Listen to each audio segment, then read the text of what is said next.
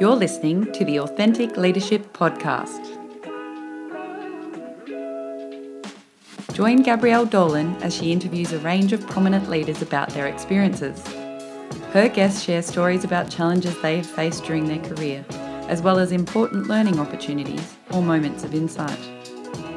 We hope you enjoy this conversation and are encouraged to embrace authenticity and real communication. So welcome to this edition of Authentic Leadership, and I am so excited today because I have my pal, my buddy, Layne Beachley with me, and I was just, I normally try to decide what title, but you know what I'm going to go with, Layne, to introduce you, Australian sporting royalty. How's that? Oh, I like it. You like it? You like it? Do I get a crown? Yeah, you get a crown. You get a crown. It's in the mail. It's in the mail. Well, I could introduce you as, 7-time surfing world champion, most successful surfer in the history of anything, Order of Australia, chair of Surf Australia, founder of your own foundation. And I'm sure that's even just scratching, founder of the Awake Academy, is it? Right. Yep. Yeah. And I'm sure that's just scratching the surface of all the amazing things and titles that you have. But anyway, welcome. Thanks, Ral. It's great to be here. Great to talk to my mentor without being mentored. Yes. I for those of you that don't know, I mentored Layne in surfing. It's why she's Now they know you're lying. So Layne, we're gonna cover a whole heap of things today, and God knows where we'll go, knowing us too. But let's start with the basics. For those that don't, I mean, probably everyone knows about your sporting triumphs, but where did you grow up? What was your life like growing up? Some would say I haven't yet. However, for those that do know me, know that I have grown up. And I grew up in Manly Beach, so I grew up in the suburbs surrounding Manly, Balgala Heights and then Ferrybower. And but I grew up on the beach, in the water, in the sand, in the sun. I've been sun-kissed since before I could walk. Yeah, and you still live in Manly, and yeah. I live at the northern end at the Queenscliff. I graduated from the southern end all the way to the northern end, and the ocean and the beach and that whole lifestyle is still my life. Yeah, what I live for. I remember my husband said to me, "Hey, Layne Beachley, she's a surfer and her name's Beachley." And I went, "Yeah." I go, "Yeah, I bet you no one's ever pointed that out to her before." Telling me he owes me $1 because if I got $1, geez, I'd have a much bigger house than. But seriously, he said it to me like it was I should tell you that because that could be an insight you don't know. Have you ever thought of that? Yeah. You know what? I was at a comedy show. And it was where stand-up comics were training, and they actually had to go and put on their performance. And one of the guys was one of our mates, but the warm-up act was a professional comic, and he used the whole thing about, what about these people that have names that matches their vocation, and like Tiger Woods, and Layne Beachley, and he didn't realize I was in the audience, and someone just started pointing at me because I was like second row back. And it totally threw him. The rest of his set was just blown because he couldn't believe that I was in the audience and he was using my name. That would have freaked him out. You should have yelled out, "Oh, haven't heard that one before." Yeah, you owe me $1. Yeah, exactly. Hey, talking about dollars, what was your first job? Because I know you actually had several jobs while you were, on the professional surfing circuit. But what was your first job you ever did? My first job was pulling the newspaper trolley up this really big green grass hill next to our house for the paper delivery guy or girl, and getting paid 20 cents every time I did it every afternoon after school. That was the start of your intense training. That was the start of my entrepreneurial career. How old were you there? I was around about 11. Oh, wow. And then my next job was at the surf shop, but I didn't actually get paid for it. They used a well, I used to store my surfboard out the back of the shop. So they said, well, for rent for storing your board out the back of the shop, even though it took up very little room, you're going to have to come in here on weekends when you're not surfing, and you have to sweep the sand off the floor and arrange the T-shirts and fold shirts and shorts and things like that. So I did that for a little while. And until they saw how dedicated and they recognized my work ethic and then actually gave me a job. And then they sponsored me and started paying for my prize money to enter events as an amateur. Yeah. And that, correct me if I'm wrong, but that was the catalyst for you to start your foundation, where you sort of gave upcoming people a bit of a helping hand with the cash donation. Is that correct? Well, actually, that came from another job. So when I joined, so I was working in the surf shop I think I started there when I was about 14, and I worked in the surf shop until basically I left high school. And then when I left high school, I realized I need a little bit more work and a little bit more income. So I started working in one of the most salubrious establishments in Manly called the Old Manly Boat Shed. And if you've been there, you'll know what it's all about. It's a dive underground where your feet stick to the floor and there's smoke billowing out of the doors and condensation off the ceiling and some obscure clientele. So I used to work there from 6 at night till 3 in the morning. And I did that for a couple of years. And so my week would be 9 to 5 at the surf shop, Monday to Friday, and then 6 till 11 Thursday, Friday night at the pizza shop where I was delivering pizzas. And Saturday and Sunday night was 6 till 3 a.m. at Old Manly Boat Shed. And I just did that week after week, month after Wow. year after year. So where did you actually get time to train, to surf? Well, I didn't get much time to train or surf. So it was between 7 and 9 in the morning, basically. So more to the point, when did I get time to sleep? On weekends? Yeah. Very little.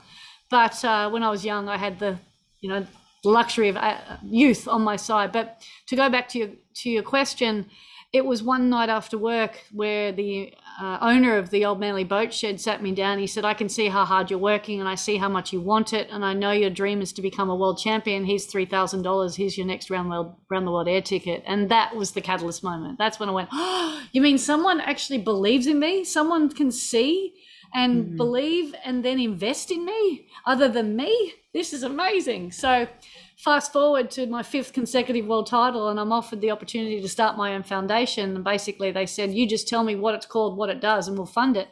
I went, well, I want to give young women, because of the disparity that I experienced as a surfer, I want to give young women and old women, I don't care, I just want to give women the opportunity to achieve their potential and fulfill their potential before they show signs of fulfilling it. Because we give everyone everything when they're there, and it's actually on the way through and the way up is when they need the most amount of support.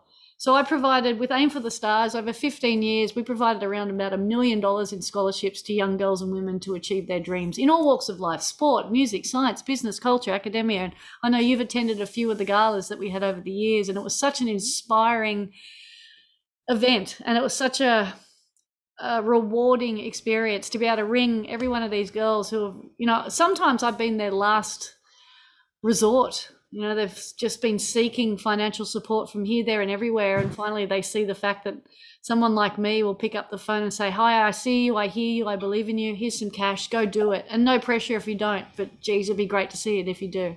Yeah, that's amazing. That would have been some amazing phone calls you got to make to the people. It was. Yeah. Was the focus on women is because you saw, I guess, the disparity in the pay gap when you were in the industry, which is, I'm assuming, is probably still there, is it?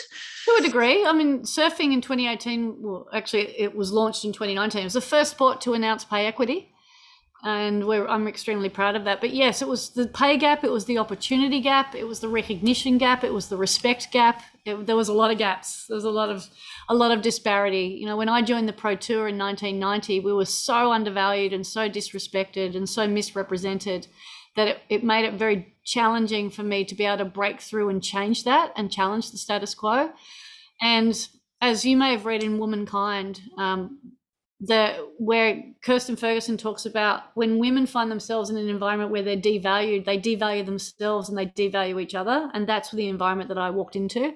So to change that over the years that I was on tour was really part of my vision. It was part of my legacy piece to make sure that women's surfing is left in a better place than when I found it. Hey, I'm going to swap to a question. I've crowdsourced questions for this interview, but one of the questions that someone wanted to ask you is that how does Lane see her legacy now she's retired as a surfing champion? Is that and I, as soon as I got that, I go, I think you're going to leave a lot of legacies. But is that one of them? You think changing the equity? Yeah. Yeah, pay equity is definitely part of my legacy. It's not my whole legacy because so many people contributed to that, but it was definitely part of it. And that came down to the 15 of the 19 years I was on tour. I served on the board of directors for 15 years. And that was definitely part of my argument week in, week out, was requesting prize money increases and also challenging the way that the industry represented women.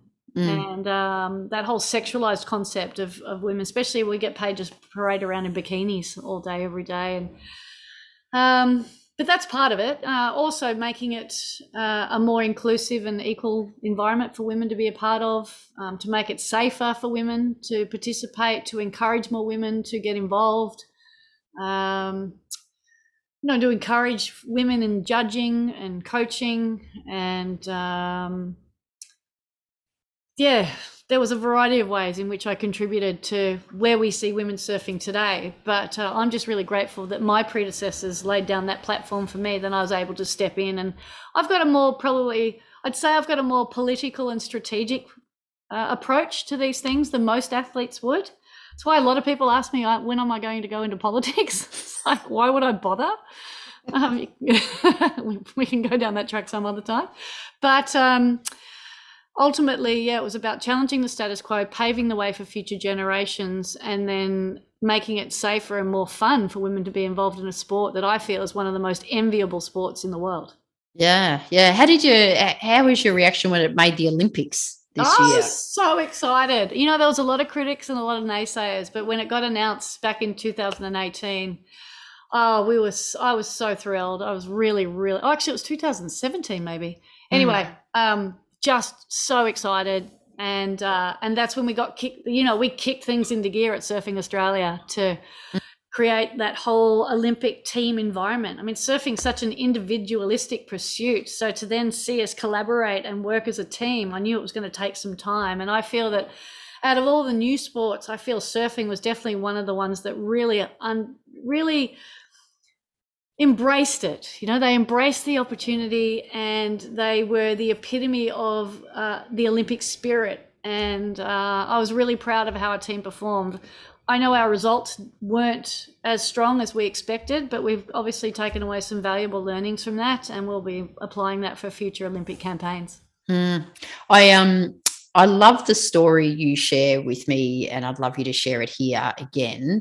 I hope I'm not putting you on the spot, because sometimes when you tell a story, the other person remembers it and you go, I can't remember telling you that story, when you were approached to be the chair of Surfing Australia. So you're on the board, but when they, I think you were out for lunch or something and they asked you? Well, I staged a bit of a mutiny. So I was dissatisfied with how our current chairman was behaving. There was a bit of sexist undertones and quite a lot of chauvinistic comments that I just deemed to be completely unacceptable for 2015. And having been on the board for about 5 years, I asked 2 of my board members to come to a cafe in Manly because I wanted to have a talk to them about what the possibilities are of changing this dynamic, or how do we go about calling him out on it, or how do we go about doing something about it? Because we all set the standards by what we allow, and if we continue to allow these things to go unchecked and uncalled out, then we're suggesting that it's okay.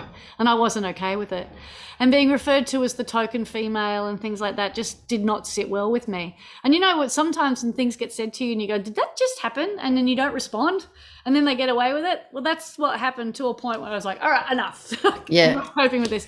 Anyway, yes, I took the person who I thought was being earmarked as being the next chairman and expressed my concerns. And his point of view was, well, you can't change the chairman without replacing the chairman. So how about you do it? And I had this visceral response where it was almost like I put my hands down in front of me underneath the table and said, no way, it's called chairman for a reason.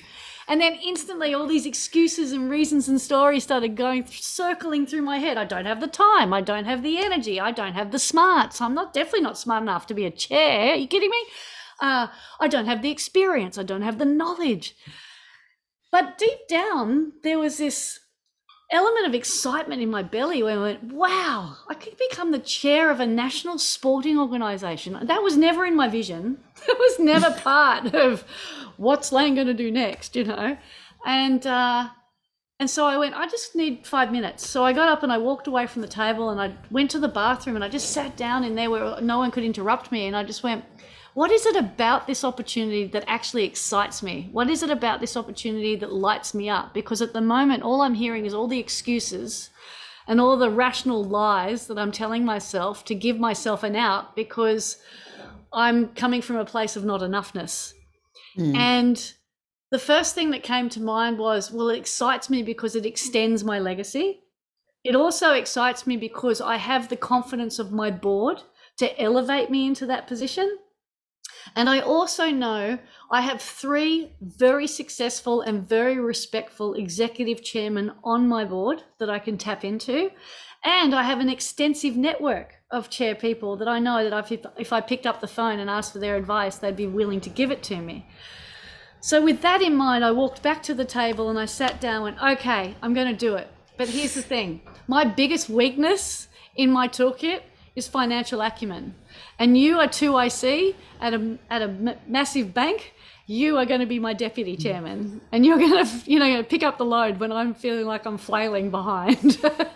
So I appointed my deputy. I challenged the chairman.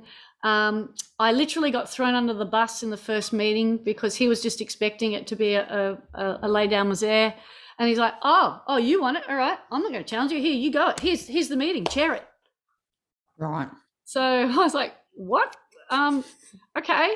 So what do I have? What's the process I follow? Okay. So we look at the previous minutes, and then what do I do? What do I ask?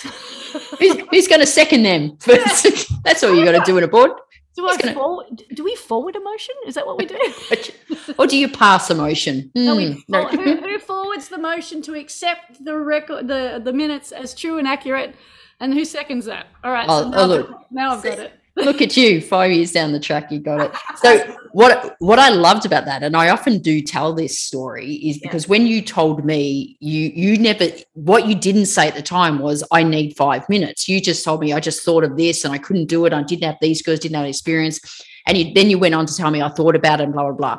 And I remember I'm saying so like, how long was that process, thinking that might have been a few weeks, months before you decided to go? And you just went, I just went to the toilet. And I went, so that's all it took you to sit on the toilet. And I do sort of, often when we talk about imposter syndrome, it's fine to have those feelings of, I don't have these skills, don't have the experience, but then what you can bring it. And what I find is very successful people like yourself don't spend too much time in that thing. They just move to, I reckon I could add some value here pretty quickly. Yeah, and the imposter syndrome is rife through women, isn't it? We have many excuses, reasons and stories as to why we can't do something. And that classic Harvard study about if there's a 5-piece job description to fulfill and a woman applies for it, well, she won't even consider applying for it unless she fulfills all 5 of them, and a man will apply for it if he only fulfills 1 of them. So, we hold ourselves back and we limit ourselves based on these old stories, and then we wait for someone to give us permission to step in and own it. And I must admit, I don't know if I shared this with you when I told you the story. It took me 3 years to own the role. Like, it took me 3 years. I kept walking into the room waiting for someone to tell me I'm either doing a good job or a bad job. But I never received any feedback, never received any counsel. It was just expected of me to step up and do it. And after about 3 years, I went, whose permission am I waiting for? So it was like it was the AGM on the 3rd year of my chair tenure. And I went, all right, it's mine now. Like, I give myself permission. That just reminds me of this. I remember Brené Brown, an interview with Brené Brown, and she... Did you interview Brené Brown? No, I didn't interview Brené Brown. It's I was listening to an interview, and she was telling the time that Oprah asked her to come and do an interview. I don't think it was on the Oprah show, but it was with Oprah, like recording. And she's telling about, she did the thing, and then Oprah said, this was really good, we should do it again. And Brené Brown turns to Oprah and goes, are you sure? Do we need to get permission of someone? And Oprah just looked at her and go, who are you going to get permission of? Just like, exactly. So own it. Yeah. Yeah, I've heard that interview too. It's really cute. Yeah, I love it. But yeah, whose permission are we waiting for to own it? And at what stage do we believe we've done enough to be enough? Yeah. Because we can just choose to be enough right now if we want to be. Mm. Then we place all these limitations around that and boundaries and obstacles, and we're just on this continuous evolution of not enoughness until one day we choose to be enough. Yeah, I love that. Hey, it's going to lead me to a couple of my crowdsourcing questions. Okay. And one is, what's the most important life lesson you've learnt from surfing that still applies to you now? The most important life lesson is go with the flow. Literally. Like, surrender. Yeah, surrender, because I'm a self-confessed control freak, and that's why surfing is so valuable. It's such a valuable part of my life, because every day I enter into an environment and surrender to a force that's way more powerful than me. So I was doing a keynote last night for a bunch of women who are wanting to get involved in the surfing industry in a variety of different capacities, whether it's coaching or judging or within the industry as an employee. And they said, what's the biggest life lesson you've learned? I said, not to take myself too seriously, because the ocean reflects my emotions. If I'm cocky and arrogant, it kicks my ass. If I'm angry and pissed off, it exacerbates it. But if I'm happy and accepting and just recognizing that today's a different day to yesterday, and grateful that I actually have the time to be in the water, then it supports me with an abundance of opportunity and fun. And it teaches me to giggle at myself, because if I'm trying to, put on a bit of a demonstration for the boys in the water and I fall off, I just have to giggle. I really just have to learn to laugh at myself. So I'm just grateful that the ocean works as such a mirror for my life, and it's a daily reflection of where I'm at and what I'm thinking and how I'm feeling, and it just basically says, oh, you're feeling this way, are you? Okay, let's match that up. Yeah, I love that. So, someone else asked, do you have any aha moments when you're in the water? As in, meaning sometimes we're out on the water, we go into our really creative or genius zone. For me, it's when I run, I come back really creative. They wanted to know, does that happen to you? And what's been one of your most creative genius aha moments while you've been on the water? Oh my goodness. You needed to put this one through to me yesterday so I could give some time to think about it. This one actually just came through on Instagram about half an hour ago. Look, I'm a big, I trust in the first thing that comes to mind. And it wasn't a very creative genius aha moment. It was actually a moment where I learnt how I address and deal with fear. And look, I've ridden some of the biggest waves in the world. I used to ride 50-foot waves for fun, and I know what fear feels like. And I love feeling fear because it brings me back to the present moment. And as a Gemini, I have a lot of, I'm very easily distracted. I have a lot of things commanding my attention. It's like, oh, I see something shiny over there, and squirrel over there, and oh, shiny, oh, look at that. So I'm just, so fear brings me back to right here, right now. Short story, that is a really long one, but I'll make it short. I went surfing on a really big day on a very small board. Now, for those of you who are the uninitiated surfers, you ride a board that's equivalent to the size of the surf. So if it's a really big swell, you ride a really big board, and that helps compensate for the paddling, and because the bigger the wave, the faster it moves, and there's a lot of power behind the ocean. So I made the judgment to go out on a very small board. Like I'm 5'5" tall, and my board is only 5'5". So that's kind of like a short board. And then as the waves get bigger and bigger, I'll go up to 6 foot, 6'6", 7 foot. This day it really needed at least a 6'8" maybe. And I went out on my 5'5", but I decided to stay in the northern corner, which is Kitty's Corner down here at Freshwater. And I just stayed in this little rip bowl where I was just going around in the current, getting washed out, catching a wave, getting the current, getting washed out, catching another wave. But then I ran out of energy, and the current took me before I could get another wave, and it washed me all the way down to the middle of the beach towards the southern end, and I got stuck in a rip. And right in that southern end, there's like a bit of a reef out there, and the waves are twice or maybe 3 times the size of what they were in the corner. I was tired. I was hungry. I was the only one in the water, and there was no one on the beach, and it was a day when there was no flags.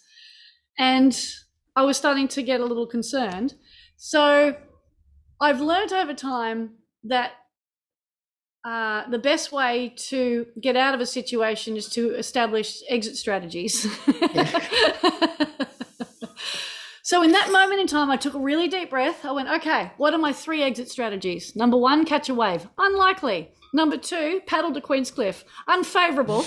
And number 3, paddle into the impact zone and get one on the head and get washed in. Most likely. Okay. And then what can I do to distract myself from the fear that's currently dominating my thought and my body? And I started singing. So the first song that came to mind was When the Going Gets Tough, the tough get going. So now I'm paddling around. Hang on, is that Billy Ocean? Billy Ocean. So Billy Ocean? And the going gets tough, tough get going, the going gets rough. So I'm paddling around singing. Fortunately, no one else is out there. And a wave comes, and I went back to my 3 strategies. I'm like, just jump into the impact zone and get washed in. So I bailed out, got washed in, took my leash off, turned around, I went, thank you, and walked home. You win. Oh, wow. Yeah. That sounds terrifying. It was a little scary. It wasn't terrifying. I'd never come home and tell Kirk I was really scared out there, because then he'll say, right, you're not going back out. But I was a little fearful. And so now when people say, so how do you address fear? I'm like, well, first, number 1, acknowledge you're afraid. Number 2, how you plan to get out of it. And number 3, what's your distraction technique to ensure that you commit to that exit strategy? Yeah. I'd imagine that's one of the probably many things you teach, because, you do keynote speaking and you run training all around mindset. And I imagine that's some of the tactics and techniques you teach. Yeah, it depends how I feel on the day. I don't have a script, I don't have a set keynote, and I don't have a set PowerPoint. So yeah. Good. Yeah, I love it. The Gemini in me, the variety. I know. Of my life. Excellent. I love all that. So it might be a good time. What is the Awake Academy? You're a part of that. So what's that all about? Part of that? Yeah, I founded it. Yeah, I know. Yes. Yeah, well, you're a big part of that. Yes, I am. So Awake Academy is all about cultivating connection, growth, and happiness in humanity. It's a self-empowerment portal, and we offer no bullshit transformation. It's not a goal-setting course. It's a portal where we house courses to help people wake up. Hence, it's called Awake Academy. Yeah. Our first course is called Own Your Truth, helping people to wake up and own their shit and trust in love. It's all about helping people detach from fear, bring back the fun, and find their flow. So it's a 7-round self-paced course. There's 19 videos, and that happens to correlate with the 19 years I was on tour. There's 29 workbook exercises, which happens to correlate with the 29 events that I won. And it's 7 rounds to go with the 7 world title. Now, that's all organic. I know it's pretty cliche, but it was organic. It's a backstory. You've got to love a backstory to everything. Hey, you mentioned Kirk before, which is going to lead me to one of my other crowdsourced questions, is first of all, this isn't a crowdsourced question, but he doesn't surf, does he? He can, but he can chooses not to. Well, he can catch a wave if I push him into it. Did you teach him, or could he? I did, and that was probably why he never wanted to surf again. So the crowdsourced question I got, people knowing you're married to a literal rock star, is have you ever been tempted to learn the guitar? Yeah, he taught me 1 chord and that was it. He's as good a teacher of guitar as I am of surfing for him. He had no patience. So you're leaving each other to your respective strengths. Yes, exactly right. Yeah. Someone else did ask me another question, which I'm intrigued by, is do you still wear your rings when you go for a surf? No. No. So clearly you used to, did you? Well, I lost it. I lost it surfing, and it was devastating because I lost it. So I lost my wedding ring right before we got married, actually, because my wedding ring and my engagement ring were the one ring. And when I lost it the first time, it was on a beach where there's no surf. So we went back 3 days later with a metal detector, with a guy who had a metal detector that went underwater, and we found it. So it was ridiculous, but miraculous. Yeah. And then several years later, I went surfing out here at Freshie, and I felt Kirk and I'd started doing the 5-2 diet, and I'd lost a fair bit of weight. And I was lying in the sun one afternoon. I thought, this is starting to feel really loose, but that's okay, because if I fall, I'll just put my hand in a fist, and that'll prevent my ring from ever going off. But of course, I fell, and it's almost like I felt the ring kiss the end of my finger, as if to say, "Oh, you think you're in control? Yes. Yeah, bye." Oh my goodness! Oh my God! I think was so heartbroken. I was devastated, but I was devastated. I had to play it a little bit because the first time I lost it, Kirk was so angry that I don't like seeing Kirk angry, and it makes me feel like I've really let him down. And one of the things I really don't enjoy is letting somebody down. So I was heartbroken, devastated, fearful. So I thought, if I come home from the beach and I'm heartbroken, then maybe he'll be more compassionate. I had wound myself up into such an emotional frenzy that he honestly thought my dad had died. Like, that's how devastated I was. And then he went, "Oh, honey, it's just a ring." And I was like, that one well. Strategy worked. I still had to buy myself another ring. He did go halves with me. But I love this new ring because it's very similar to the old one, but I got to place our irrespective birthstones on either side. So there's a ruby and an emerald on either side of the diamond. There you go. That's and nice. I never surf with it. And sometimes when I paddle out with it on, I'm like, oh, and it ruins my surf. Yeah, I could imagine. You don't want to lose that one. Just on a side note, I remember coming to your place for dinner, thinking I'd be able to sit down and have a drink with the two of you, and it was on one of your bloody 5-2 days, and we had no alcohol, and I don't know. It was a nice dish that the meal was good. It was good. Some chicken dish with lots of chili in it, because I remember having conversation with him about the chili he was growing on his chili, turmeric, ginger, cumin. Yeah, it was very tasty. Brown rice, chicken, broccoli, parsley, lemon zest, lemon juice, and egg. Look, how healthy is that? So one of my questions, let's go to one of my favourite questions. Oh no, we'll leave that to the end because that's the end questions. I'd have got no idea what I'm going to ask you next. Got no idea, do you? So many have got no idea what I'm doing. Is this a really successful podcast for you? Yeah. It's just Who the hell tunes into this thing? Some random person. Anyone listening? That's why I had to reach out to my, famous celebrity friends like you to just. Have you found one?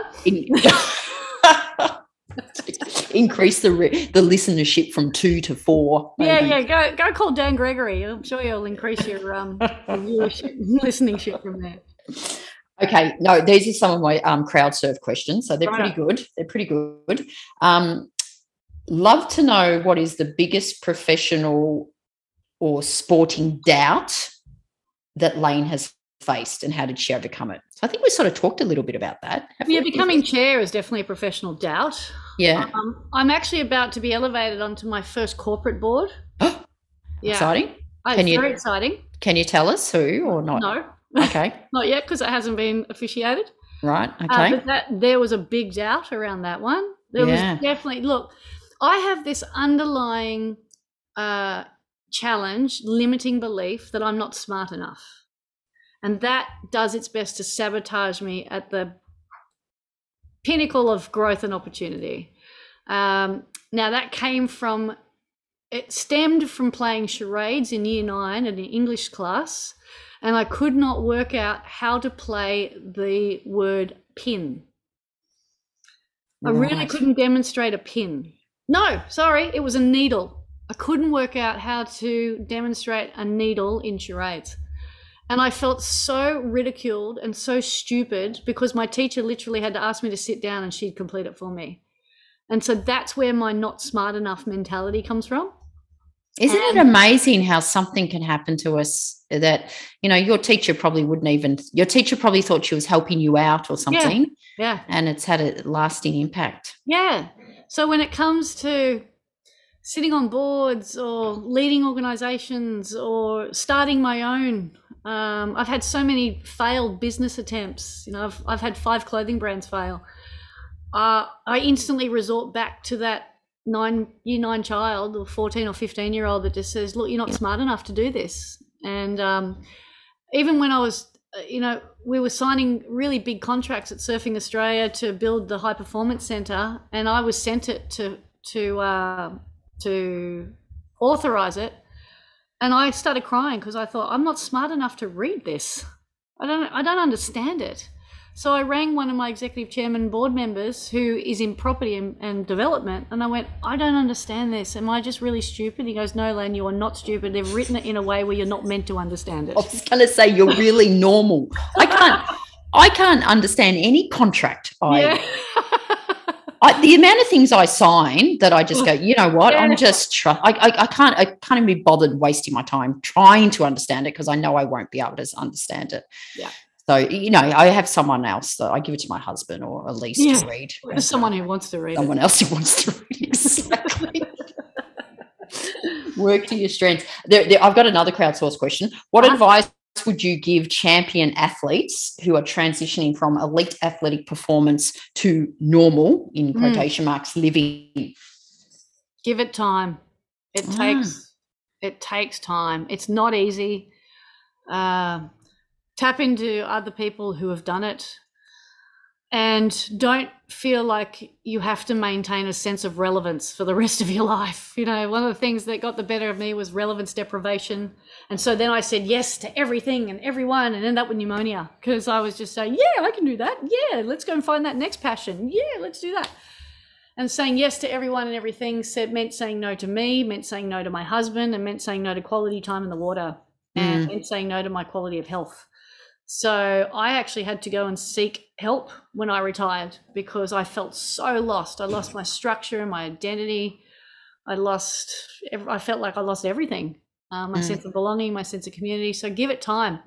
I sat with John Howard at a lunch quite recently, and I asked him, how long did it take for you to transition out of politics to being a granddad?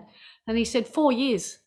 Yeah. Yes. And I said, well, what was it that helped you do that? And he said, well, of course, my family, but I just kept reflecting on all that I'd achieved. And I was so proud of that kept boosting me, kept elevating me and exciting me. But it's not easy, and it does take time, and we don't all land on our feet. We're not all pussycats. So keep reaching out for help and support and guidance and counsel. And and also recognize for athletes that are on their way up, the shoulders that you step on are going to be the same shoulders on your way up. They're going to be the same shoulders you lean on the way back down. So make sure you're building quality relationships while you're in a place of influence and power. Yeah, I like that. I like that a lot. It's also I like the fact that I guess we all want to be relevant and have value, but if we're saying yes and yes and yes to everything, it's like you said, you're saying no to something else, and it's normally yourself or the people you love the most. You're actually diluting your relevance. Yeah, absolutely. You're trying to be everything to everyone. Yeah. And then what is it that you stand for? Yeah, if you don't stand for something, you stand for nothing. You fall for everything. That's a Lady Gaga song, isn't it? Yeah, something like that. Something like that, yeah. So there's a sign, there's a quote also that says, to be successful, get good at saying yes, but to remain successful, be very good at saying no. I like that one. Very clear on what you say no to. Board. Yeah, you can do that. Put that up on actually, I need a bit of mentoring from you because I've come up with a model and I need you to help me decipher it. So, but we'll do that offline. And for those people that don't know what we're talking about being a model, I also help Lane be a model.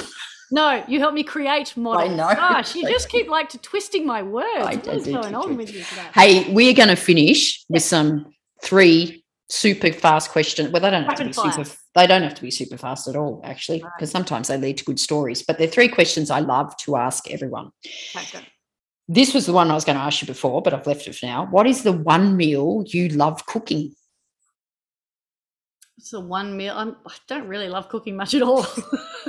My husband's the cook, the cleaner, the laundry merchant. When I interviewed our mutual mate Janine Gardner and asked this question, and she said, anything I don't cook. Well, you know what? I do love baking.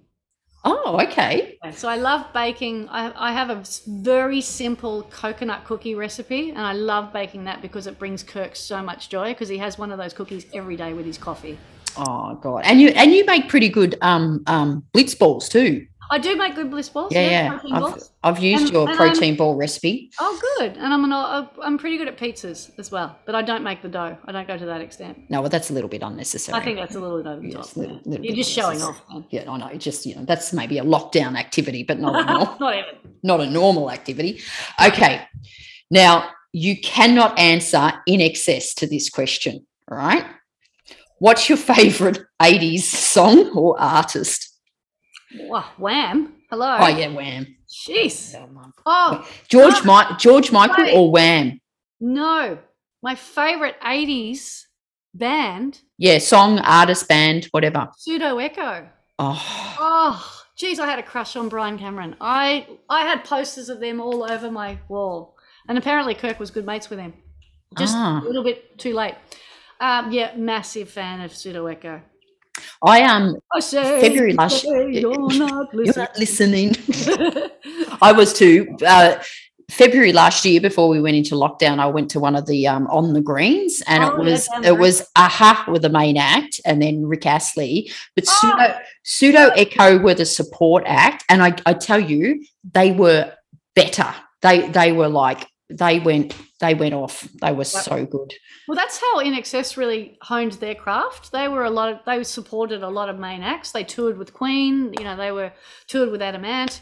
And their objective was to blow the main act off stage before the main act got there. So it sounds like Pseudo Echo had the same objective.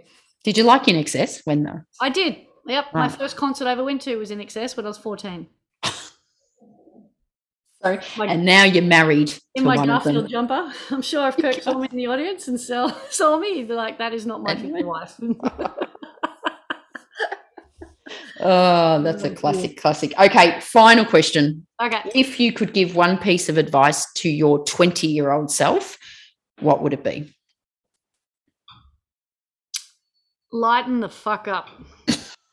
And on that note... Seriously, I was so fierce, so intense, so focused, and because I had that level of focus, I expected everyone around me to as well. So I projected all of my stuff and expectations onto everyone around me, and it just made life harder than it needed to be. So I really needed to lighten up. So when did you do that? Because I mean, I've only, we've only known each other, well, not that long, and I would say you are absolutely bloody lightened up, and you're fun, and you don't take yourself seriously, and you take the piss out of yourself, and so when did you go from that to lighten up? 2006. Wow, you know the time. Yeah. Because it was the end of 2005 leading into 2006. So when I had my neck injury, so in 2001, I had a wave land on the back of my head, herniated a disc, severed 80% of my spinal cord, and I just left it alone for 5 years until it fired up and went, hang on, something needs doing about this. When I got an MRI, saw the extent of the damage, was told to retire and get surgery, and that didn't appeal to me. So I decided to rest and give my body all of the work that it needed to recover, and that meant taking out all inflammatory foods and drinks out of my diet. No sugar, no alcohol, no red meat, no dairy, no gluten, no wheat, no yeast. Very similar to the chronic fatigue diet I had many years ago, but also a lot of meditation, a lot of yoga, a lot of self-care, a lot of nurturing, a lot of patience, a lot of forgiveness. And I basically dedicated myself to healing my body, but that also meant doing a lot of emotional healing. And that's when I got really stuck into this thing called BioSync, which is, if you've read my book, you'll get a feel for it. Otherwise, Google it. They'll do a way better job of explaining it. But it's a practitioner that's essentially putting their elbow in the most painful parts of your body to transmute the energy that's stuck in that region, because any physical pain has an emotional component. And when I got in touch with the emotional and the mental and the physical, I then started to become more self-aware of how my thoughts were affecting how my feelings, and then how my feelings were affecting my behaviors, and how my behaviors were impacting my results. Yeah. When I became aware of that cycle, I then was able to then start taking ownership and making choices about what was right for me. And instead of reacting to the world's events, I started responding to circumstances. And then I literally learned how to lighten up. I lightened my load. I let go of a lot of stuff. And I still do that work. I still do a lot of emotional work. I think things called rebirthings, and which are just breathing exercises. I am a very introspective and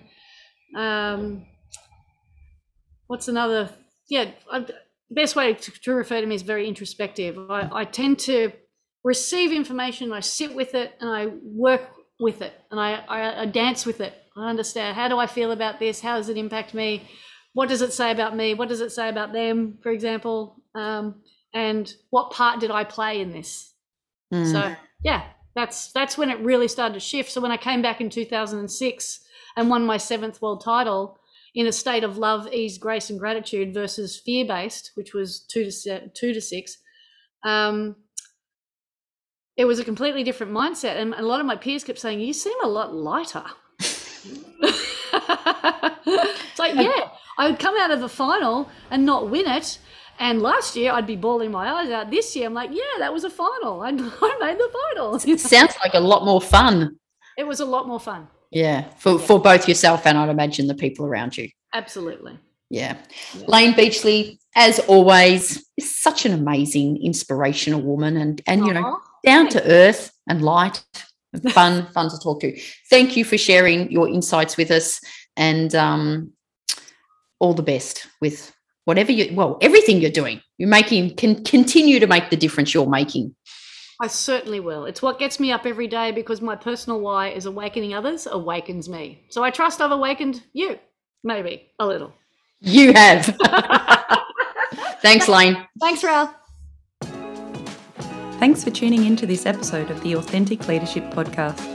We welcome your suggestions for leaders you would like to hear from in future episodes.